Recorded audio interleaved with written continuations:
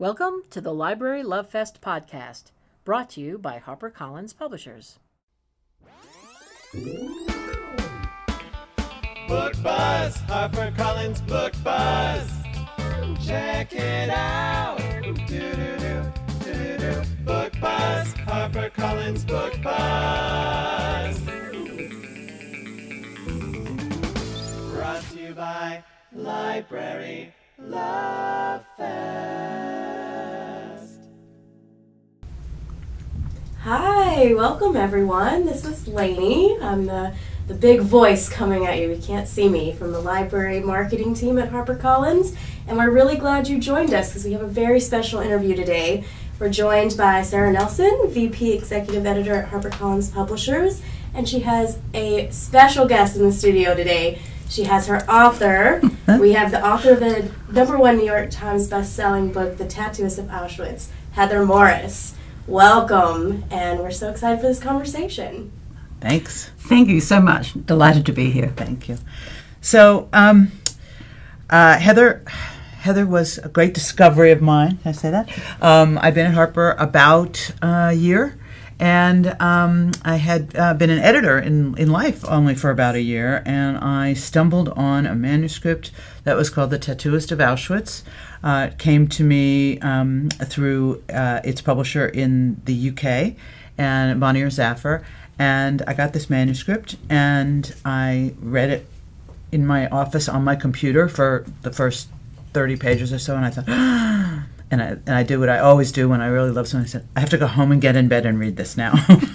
I don't care that it's 11 o'clock in the morning. That's what I do. So that's what I did, and I had to have, my husband reminded me of this just today. He said, you couldn't stop talking about this book. This is what you talked about until you had locked down the deal and you had the book for Harper. So I'm especially thrilled because it was it's like your first child, and that it's grown up and done so well in life. Thanks to you. Well, thanks to the book and thanks to you. And so Heather and I didn't meet until a little bit along in the process, though we communicated through the pages of the book. And so I just wanted to introduce everybody to Heather and to ask some questions and have a little conversation about The Tattooist of Auschwitz and the man behind The Tattooist of Auschwitz, Lale Sokolov. Before we start, I want to thank the Forest Hills branch of the Queens Public Library.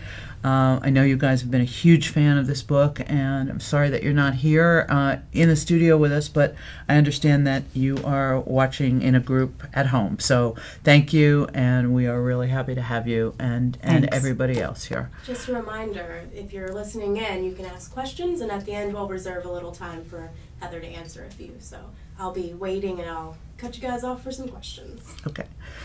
So let's start with how this book came to be. This is your first book, your first published book, right? So you were wandering down the street in Melbourne one day, and Yeah, I found it in the gutter. No. But nearly. Mm-hmm. I had a coffee with a friend, casual meeting, and she just simply said to me, by the way, I have a friend whose mother has just died. I went, oh, I'm sorry to hear that. She said, yes, but his father has asked him to find somebody he can tell a story to. Would you like to meet him, because that person can't be Jewish?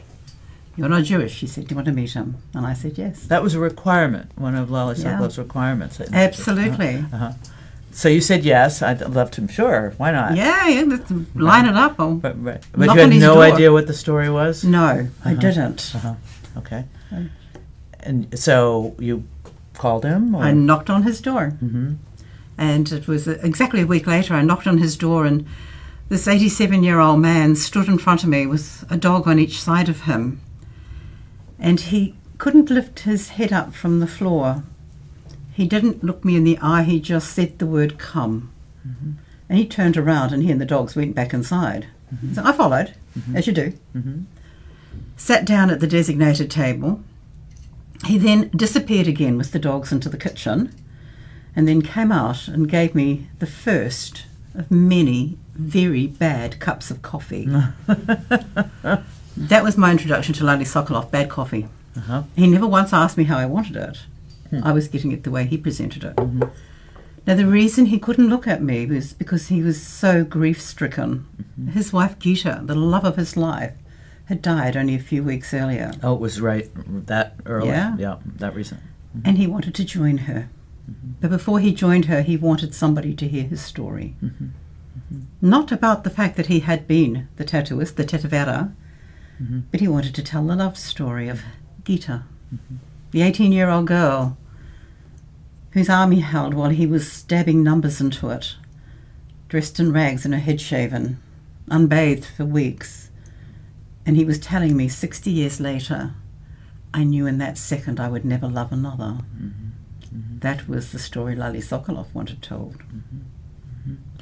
For just to step back for a second, to those who haven't yet read the book, the Tattooist of Auschwitz, the story is about the love affair between Lali and Gita and how they protected each other in the camps. Lali was taken to Auschwitz concentration camp and made the tattooist because he spoke a lot of languages, and he was a very dapper, charming, collegial guy, and even the Nazis could see that he might be of value to them. So he was given the rather dubious honor of being the tattooist and to defile his fellow Jews with these numbers, which were obviously the symbol of the concentration camp and of the Holocaust. So one day he was doing his job, and his job afforded him some slightly better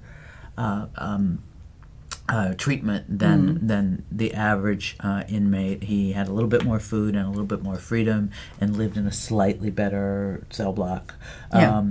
But he also could interact with people, and so, as Heather just said, one day in the line, there was this girl in the line, and she presented her arm to be tattooed, and it was like you see in the movies, right? The rest is this book. So you walk in there, you say, "Hi, I want to hear your story," and then what? I mean, did he immediately spill it out? What happened? Yeah, just quickly, I need to say that Lali and every survivor I have met from the Holocaust, and I've met many, so privileged, they all say they survived because they were lucky. That word luck and lucky comes up in every conversation I've had. And Lali would have used that immediately too. He started literally rambling. But he had this delightful Eastern European accent which just had me spellbound from the get-go. I couldn't make sense of what he was saying. He was using phrases and words that were foreign to me, including he would slip occasionally back into either Slovakian or Russian or German. But all I knew at that first meeting was, you're a lovely old man. I'm enjoying being in your company. I'll listen, you talk. So I'm getting snippets, these tiny little vignettes, never completed. But there was enough there for me to say to him after 2 hours, I think that's enough. Can I come back and see you in a few days? And he said yes. So no recording material. I was not interviewing him. I was sitting, listening to him. And so I came back. And I kept coming back for 3 years. For 3 years. So every couple of days for 3 years? After a while, once he got past that stabbing grief that he was feeling, and he stopped saying the words that greeted me every time I met him. Have you finished my book yet? Hurry up and finish my book. I need to be with Gita. And it was after 3 or 4 months when he got to know me, and he met my family, and he understood who I was and what I could bring to telling his story, that he stopped saying, I want to be with Gita. And he started reconnecting with the Jewish community. And he started unburdening. And he started telling me the trauma, the pain, and the guilt, the survivor guilt he had. And it came out after many months. But up until that point, it had been clinical, matter of fact about what he'd seen and experienced. And by this point you were taking notes or taping, right? No, not for a good 3 or 4 months. I was having to race home, jump on my computer and try and remember it. Right. And hear these foreign words which I couldn't even find when I Googled them because I didn't know how to spell them. Right. They had some pretty fancy titles, some of those SS people. Yeah, but no, it was many months before I even took him some notes and said, now can you please explain what an Oberschifführer is and who these names you've given me, who are they, and spell them correctly, please. And so, when did you start to see this as a book? Were you thinking that you were going to write it as a screenplay first? I know you had been interested in doing screenplays. Yeah. It was always going to be a screenplay for me. I never knew how to write a book, never considered I could do that. But I had done some training in how to write a screenplay. I'd learned that there's a formula, here are the rules, stick to them, and you'll be fine. So that was how I was writing it. And I'm delighted that, of course, he didn't get to see the book, but he saw many drafts of the screenplay and he signed off on it, trust me. He signed off on the screenplay, so he really never understood that it was going to be a book? Nope. Wow. Can you tell me a little bit about how it became a book? Somebody discovered you, right? Yes, long-winded a little bit. For 6 years, a film company in Australia had the option on the screenplay, so I couldn't do anything with it. And they were trying to get it made into a film in Australia. It didn't happen. So when I got the option back on it, I was visiting my brother and sister-in-law in San Diego. Now they were the ones, well, my sister-in-law, who one night leant over the table and said to me, for goodness sake, write the thing as a book and get on with it. Oh, sure, I can give it a shot. Through a crowdfunding campaign to raise awareness of the book's existence, this young, beautiful editor in Melbourne reached out to me. And we met in a market, sitting on a box with our feet on a dirt floor, surrounded by fish and fruit and veg. And she bought me a coffee, better than Lolly's. I was going to say, how was the coffee? Yeah, it's improved, okay. And had a chat to me and said to me, come back to my office. Took me back and introduced This was her. Angela, right? Angela Meyer. Right. A genius, right? So Absolutely. she saw it and she said, we can work on this together. We can work on this. And exactly, her words to me were, when I said to her, can I write it? Were, we think you've got the chops to have a go. Thank you. Okay. So I had a go. The result. Right. Well, so when I got it, it was it was not yet published in the UK. I think it had been published in Australia, but it was not yet the phenomenon it was about to be. Angela and I did some work, not that I ever met her, I'd love to meet her someday, sort of transatlantically went over the draft and did our comments, and came up with a final draft that went on sale in the UK, I think in January of 18, and we were not going to be published until September.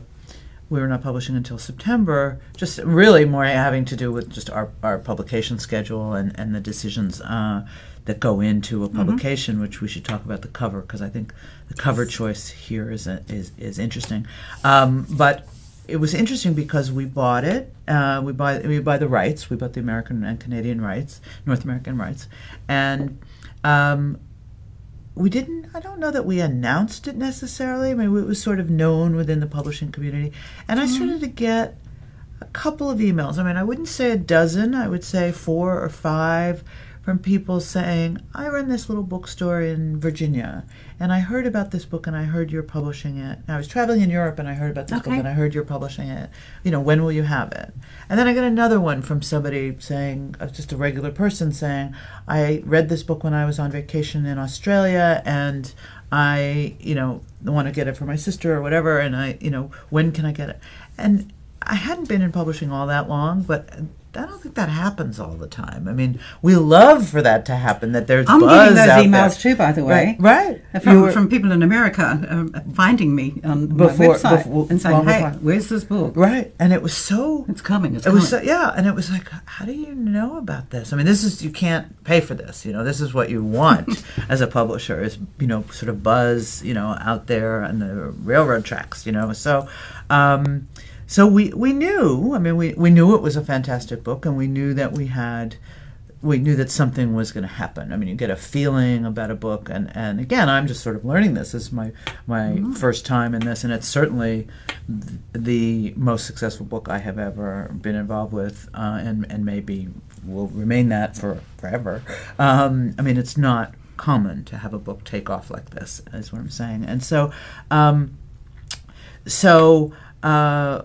we chose a cover, which I don't know if I ever told you this about the whole complicated choosing a cover. Okay, I had, as I said, only been an editor for a couple of for a little over a year. I'd only worked directly on maybe 3 or 4 books before this. So we have this book called The Tattooist of Auschwitz, and we take it to the art department. Our art department here is wonderful, and we had as samples the covers that are done in other countries, and in the UK, in Australia, and they tended to be more typically, I don't mean this in any judgmental way, but they tended to be more clearly Holocaust-related covers. They were, the one in the UK is naked arms intertwined with tattoos on them against a blue striped background, which was the color of the pajamas that people wore in Auschwitz. The Australian is the it's very even dark more one. austere. It's just the hands on a black cover. So I didn't really know what I was doing. So I said, well, those look good. They look fun to me. And we have a lot of meetings here about these things. And I mean, every decision, what I've been learning in this job is that every book takes a million decisions. I mean, whether they're right or wrong doesn't matter, and you don't know if they are, but the cover, the type, the size of the book, the fact that we published originally in paperback original, whereas a lot of books are the sort of mainstream ideas to publish in hardcover. There are reasons that you make all the various decisions that you make. And so with the cover, our associate publisher, Amy Baker, kept saying, that's not the cover. That's not the cover. The arms, the stripes, that's not the cover. And we went through several versions of this cover to get a couple. And she kept saying, if it says Auschwitz on the cover, you don't have to show Auschwitz. And that's, that is a lesson that I actually used a version of that with an author on a completely other book the other day. I mean, if you don't have to make it, if you say it, you don't have to show it, and if you show it, you don't have to spell it out. So, and we did feel that the strength or the interesting thing about this book was the personal nature of it, the romance of it, and the backstory. So this was a way to show that this was a book about people, not about being Jewish or war or historical, academic. Yeah, I mean, it really was a love story that happened to be set in a concentration camp. Yes. And I think that's, I mean, I am grateful to Amy for kind of helping me to see that is what I think is a lot of the success of this book, and one of the, and now I'm talking too much, you're supposed to talk. But what we're seeing with this book is that it's very popular everywhere. It's hugely successful, as we know, but it's doing extraordinarily well in places that are not Eastern or big cities, that are not don't necessarily have large Jewish populations. You don't have to be Jewish to read this book. No. And Molly was right. You don't have to be Jewish to write this book, and you don't have to be Jewish to read this book. It's a book about love and survival and triumph over adversity, and that is about as universal a message as you can get. Yeah. I think, So tell me some more. So were you like hanging out with Lolly to the point that your husband said, "Who's this Lolly guy? What are you doing?" Yeah, pretty much. There were a few times he said, "Should I be jealous?" Because Lolly started taking me out.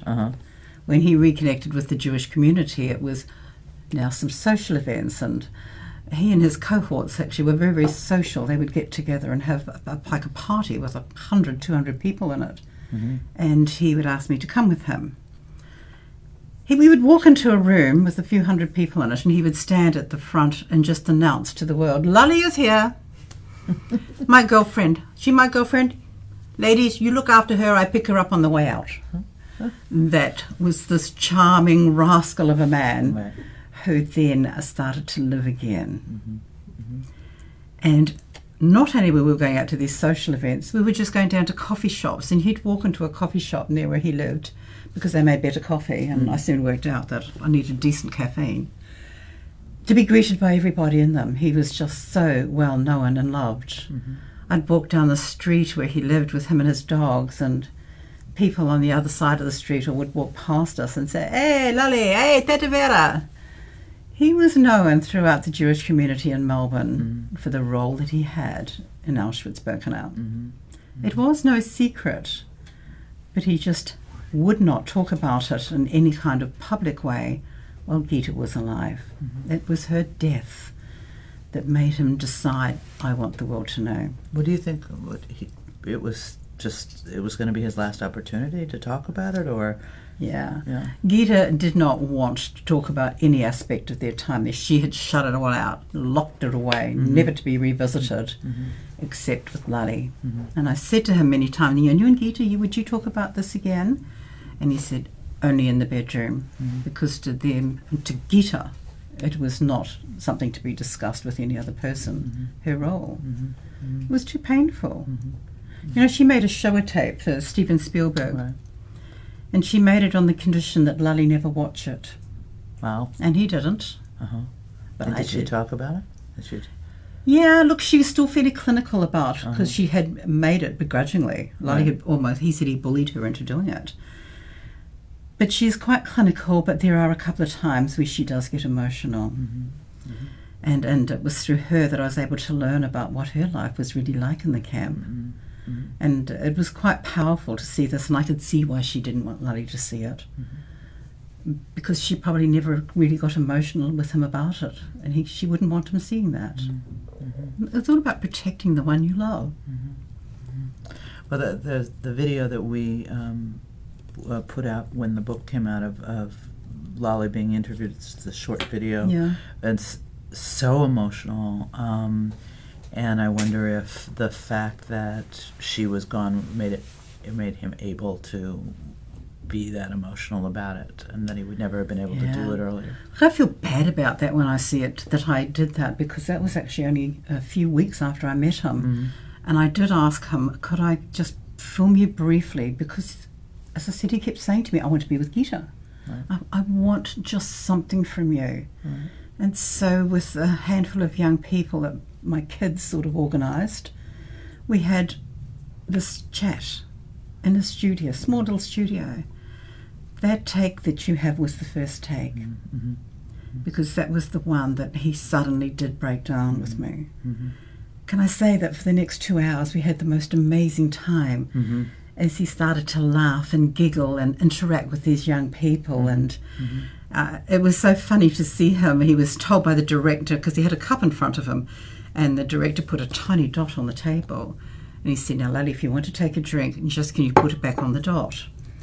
Well, you're trying to film this man who would have a cup of drink and then he'd go trying to find the dot. And so, cut. The one time he nailed it and he got it on the dot and he put it down like that and he went, oh, I got it! Cut. So we did have a lot of fun with him, even though the end product that you see is this really distraught man. Yeah. When you started this project, did you have what was your feeling about what its purpose was? I mean, you just wanted to help him tell his story, inspire other people to. Look, it had many aspects to it. As I said, I wrote it as a screenplay because I thought that this story of love and of hope and of courage and survival needed to be played out on a screen. And so, it will be. We'll get back to that. We'll get back to that. Right. Okay. And then when I turned it into a book, it then became, well, how do I then make this relate the same way that I had seen it played out visually? And thankfully the amazing editors and publishers that I had agreed let me write it the way I wanted to write it, which was in Lali's voice. To me, it was so important that you, the readers out there, you actually had no idea who I was, who wrote this story. Because it might be my book, but it's Lali's story. And so telling it in that way still took many years, of course. But something tells me the timing was right, and that coming out 10, 12 years ago may not have had the same impact. Don't know what, just my gut feeling. And what did I want? I wanted people to know about Lali Sokolov, and I wanted people to know about the love and the hope and the humanity that he told me existed in this most evil of places. And there are so many other little stories that I've got from people who I've subsequently met to reinforce that. Can you tell me some of those? Yes. Yeah, look, the couple who've said to me, my parents met in Auschwitz too. Right. So they were not the only ones. It happened many times. The woman who, while I was signing a book, said to me, I'm only here because of Lali and another brave man whose name we do not know. Now, Lali had told me stories along this many times. He said he did this hundreds of times, and I never wrote about it because I thought it is just a stretch too far for people reading my writing it. I said to her, get behind me. When I'm finished here, I want to talk to you. Because I knew from her age that she had not been in the camp. Right. And she told me about her dad and how all her and her brother's life, her dad had been telling them constantly, you only exist because Lali the Tetevera, and that's what he was called, and a man whose name I do not know. 17-year-old boy, he was in one of the blocks in Birkenau that had been designated to go to the gas chamber the next day. That's what they did. All you people have been here 6 months, you're now weak, you're no longer as productive as we want. Into the gas chamber. We've got plenty more coming in. And that's what happened. He was in this block. Lali turned up with an older man, probably 30, and Lali pulled him outside and told him that this man had come to Lali and said, I'm weak. I'm not going to survive. I'm sick. Make my death matter. Make it count. What can you do? Because he'd heard what Lali had been doing for others. And so Lali took this man and he took this 17-year-old boy and he changed their numbers on their arm. That man went into that block that all went to the gas chamber the next day. That 17-year-old boy Lali took back to the other block. Because you've got to remember, they were just numbers. And that 17-year-old boy lived and moved to England and had a family. Now, Lali said he did that hundreds of times. I changed people's numbers. Right. There is one story in the book where he does that, where he... Yeah, for a different reason. But this was purely swapping the numbers of somebody who was going to sacrifice their life.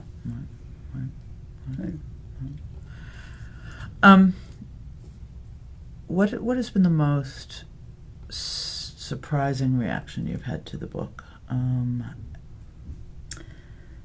That it is being read by people and it is having an actual effect on them emotionally in terms of, I'm going through a tragic or traumatic time in my life and I am now reading this book and it is giving me hope.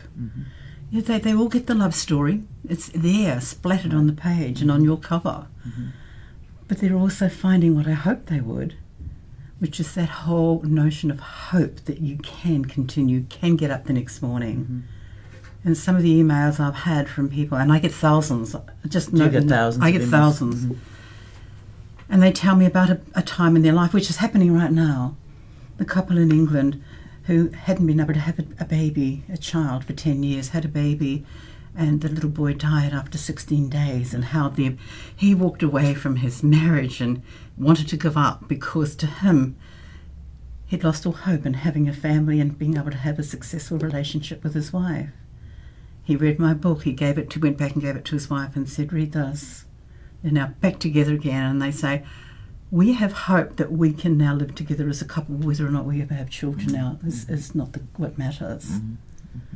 The men in a prison in London who had one of the wardens write to me and say, we read your book and it has given us hope that we can get out of our prison, and if Lali can have a good life, then we may be able to. And I got to go and meet 100 of those men. I sat in a prison with 100 very naughty boys and watched them break down they were comforting each other, and they were naughty boys, but they were all saying, you have given us hope that we can go back to our family and have a life. And they're asking me to write and sign books to my mum and say, Mum, I'm sorry, I'm here, I won't come back again. To my wife, I'm so sorry, I promise I'll help out with the kids as soon as I can. Wow. And many, many more. Can you talk a little bit about the movie? I gather that the movie It's not going to have Ryan Gosling in it like Lolly wanted. Right, He's too old. Right, he wanted Brad Pitt, didn't he? Oh, he went from Brad Pitt, and when I pointed out he was too old, he then... Because Lolly was, 20 years old or something? When they went 25. in? Yeah. And he settled on Natalie Portman to play Gita. Heads up, no question about that one. Oh. And it was some of the most amazing times I had with him, because we had to then start going to movies. Right. Who was going to play Lally Sokolov? Right. Many I took him to. Many I He's going to pointed play out. Heather Morris. Yeah. Move on, love. But he would just sit there and look at me and go, "What were you thinking?" Until we saw The Notebook. Ryan Gosling, naked from the waist up, ladies. He's on the screen and Lolly's on his feet. That's me. He should be me. That's hilarious. You down the front, turn around, look at me, look at him. So funny. Yeah, Ryan Gosling, who now too old to. Right. But so they're working on a movie, as I understand, it's going to include some of the backstory. They're working on a mini-series. Oh, I'm sorry. So we're going to go to television, first stop anyway. Right. And a 6-part mini-series is being in development now, as we speak. And Are you involved with it? I am as the script consultant. Right. So, yes, they rejected my screenplay out of hand, brought in the professional, as they should. All right. But I'm working with her, and I've spent some very intense time with her. And now we just communicate. In fact, I saw her only less than 2 weeks ago in Australia. And, I've seen the episode breakdown. Has me cringing a bit. And so there is stuff about your backstory and your relationship with Lolly. Yes, they have decided. I think that would be interesting, though, don't you think? I mean, I know you're self-conscious about it, but the notion. I mean, there's a story within the story, and one of the things I think that makes this book so successful, in addition to the words on the page, is the backstory. Is the fact that you knew Lolly, that you spent this time with him, that you came in not knowing really very much at all about Auschwitz, and that it changed your life at the same time that that's the biggest surprise to me that happened.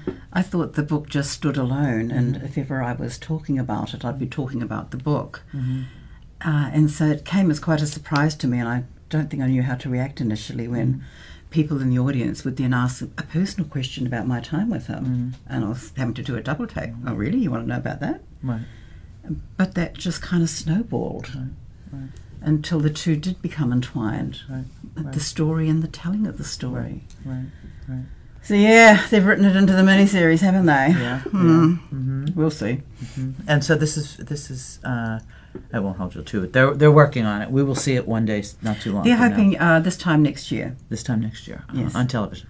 On television, but we don't know where yet because they're all fighting over you. So how has this changed your life? I mean, in terms of the publication of the book and the writing of the book and the meeting Lolly and then having a book that is a worldwide sensation. I mean, it's not just a good book. It's not just a successful book. It is a phenomenon. You're the same sweet New Zealand girl you always were. I know, but how has it changed your life? Oh, absolutely, it has. And not so long ago, my husband said to me, "This isn't how I saw our retirement panning out." And I'll suck it up, princess, and come on, we're on a nice roll here. My children say to me, "Does that mean you're not around as much to help out with the grandkids?" Yeah, sorry, you had them, you bring them up. So how it's changed my life is the amazing people I now get to meet. It's not about where I am and how many hours I have to spend in a plane to get where I'm going. It's when I get to the end and these amazing people I meet. And yesterday I had this experience of being in a town not far from here, Wilton, in Connecticut. And that day, an evening I spent there, will stay with me forever. as the huge number of people, 400 school kids to begin with, who were just so respectful. High school kids or middle Yeah, school? high school. High school. Mm-hmm. And then I think there was 400 plus adults in the evening at an event, and how they were so warm and beautiful and wanted to know about the story and me. And that's what to me has changed, the fact that I meet amazing people. I've got a whole swag of business cards of people. And I'll try and keep in touch with them because I love those relationships. Just like I love the fact that you and I connected in Frankfurt. Over a few bottles. Over a few bottles of something. At least it wasn't Slivovitz. Right. Slivovitz in Slovakia. Right. Bad for my liver. Good. Okay. I wonder if we have questions from the audience? We have a lot of love, not only for the book, but a lot of people are just saying thank you for this conversation. I think they find it really interesting. Somebody said that it's a captivating. They just want to listen. So I know you talked about what is unique about this book, that you had this relationship with Lolly, but why was it so important to him to have a person that was not Jewish tell this story?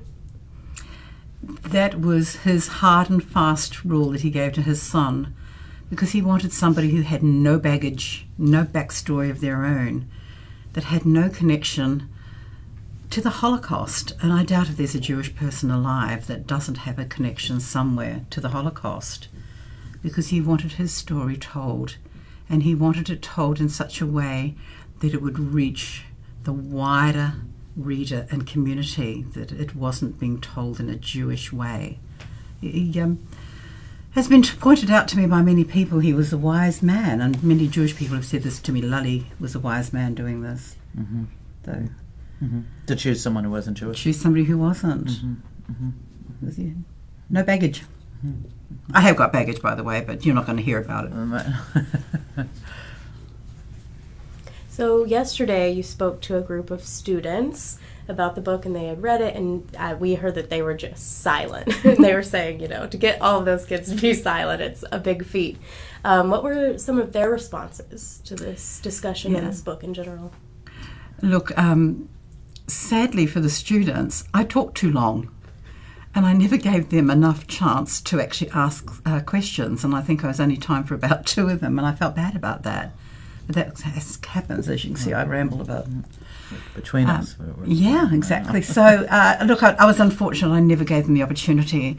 And I should have, because I was told by the head teacher there that they had spent time in classrooms coming up with a list of questions that I never answered.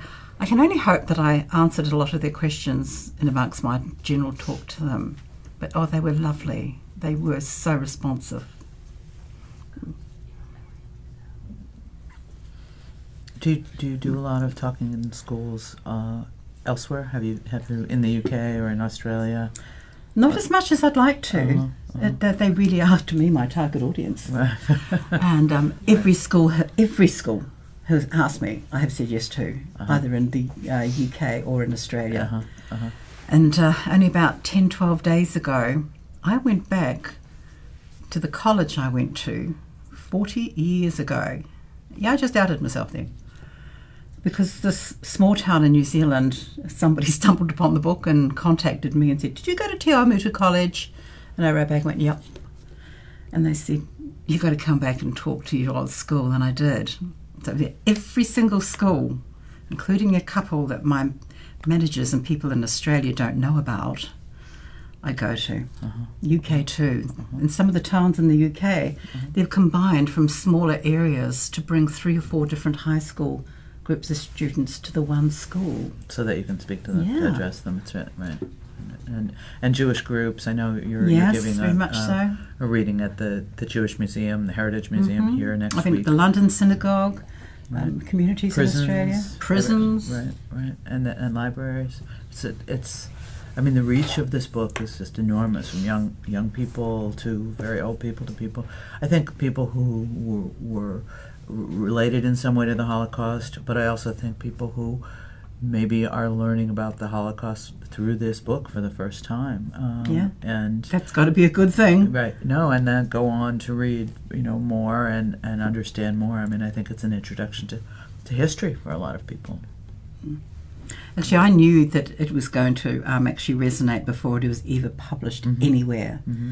Because my son-in-law, 34-year-old police sergeant in Australia, asked me to read the manuscript and told me he hadn't read a book since he left school, aged 18. I gave it to him, and he was reading at night when he came home from work. And he was ringing me, sometimes at 2 o'clock in the morning, and say, "Tell me more about this." And the next day, "Tell me about this." And then after 3 or 4 days, he rang me up one day and he said, "Did you know?" Because he had read something and he felt the need to go and find it out for himself. So he thought he was now telling me. Right. And I went, "Yes, gotcha." Right. He went and showed. It was the gateway, as I said. Yeah.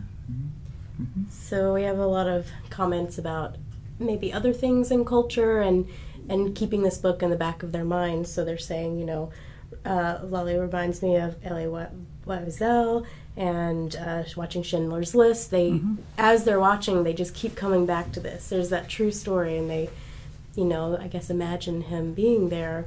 So there's a lot of love for that. I just wanted to let you know. But the next question is, what books did you find inspirational in your own path to becoming an author? The ones that, just like Lolly's story, which is what made me attracted to deciding to, absolutely hone this in, always based on true stories and real events. And so I would seek out biographies. But when I was growing up in very, very small town, not even town, New Zealand, we didn't have many books, either at the school, because it only had 3 classrooms, no room for a library. But what my parents did buy for us was Encyclopedia Britannica. And I found growing up that was what I was drawn to. And I'm reading about people in countries that are so exotic, from this tiny little place in New Zealand I am, where there were no diversity. It just didn't exist during that time. And so it was always, for me, about finding other stories that were based in real places and people. And of course I read David Baldacci and I read Lee Child, and you got to have your escapism. There are some wonderful books that have just recently come out and are coming out that are also set in this timeline. There's one that hopefully will be in your country here soon, very soon. It's called The Beekeeper of Aleppo. Now it's more contemporary but along the same lines, but it deals with the Syrian situation and refugees there. The Red Ribbon, again, a story set in the time of the Holocaust about young girls that were being dressmakers in Auschwitz-Birkenau. So these are the stories that grab me, along with David Baldacci and John Grisham. And yeah. So it's also, these students that you talk to, it's great for younger readers as well. We also had a comment about, Lolly's prejudice and how he kind of came to terms with that. So maybe not repeating the past and being able to talk together. Is there a good synergy between the YA reader and maybe their parents and how that works? There's one statement that Lolly said to me many, many times, and it kind of just wraps this all up for me, and hopefully for you too. In the book, I talk about his relationship with the Roma people in the gypsy camp. And to him, and what he enforced to me time and time again, it doesn't matter what your race, your religion, your sexual orientation, your country you come from. It doesn't matter, because you will all bleed the same colour, red, when you are shot. And he was expecting to be shot every day. And to him, we all bleed the same colour, red. And to me, that's what I carry through with, we're not different. We might look different. Great, we want to look different. But we're all going to bleed the same colour red should we be injured. Yeah. So this is from the Queen's Library that's listening in. Was he the only tattooist? And if not, did he build any relationships with the other ones? And I know we talk in the book about people he brought in and who he replaced, but... He was the only person that the SS identified as being the tatuator.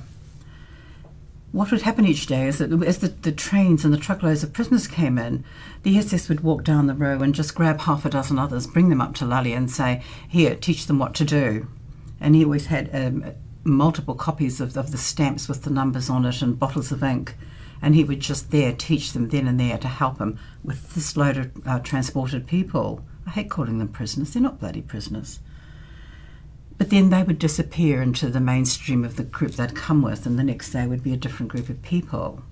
He was the Tatavara. He is the person who the political wing of the SS gave that title to, and who would give to him each day the instructions of where to be, who gave him a bag to carry around. But when he was threatened by any other SS, he could hold it up and go, politische Abteilung, which meant political wing, and they left him alone. Mm-hmm. So another level of protection. Mm-hmm. Yes, a privileged, protected prisoner. Don't shy away from that. But a man who got freedom of movement as a result of that, which enabled him to meet a girl. Right, and to get a little bit more food for people and to protect people. To use it for good. Mm. Well, I think that's all the time we have. Thank you so much to everyone who listened in. This is a wonderful conversation between author Heather Morris, The Tattooist of Auschwitz, and her editor, Sara Nelson. Thank you. Thank you so much. Bye, Queens.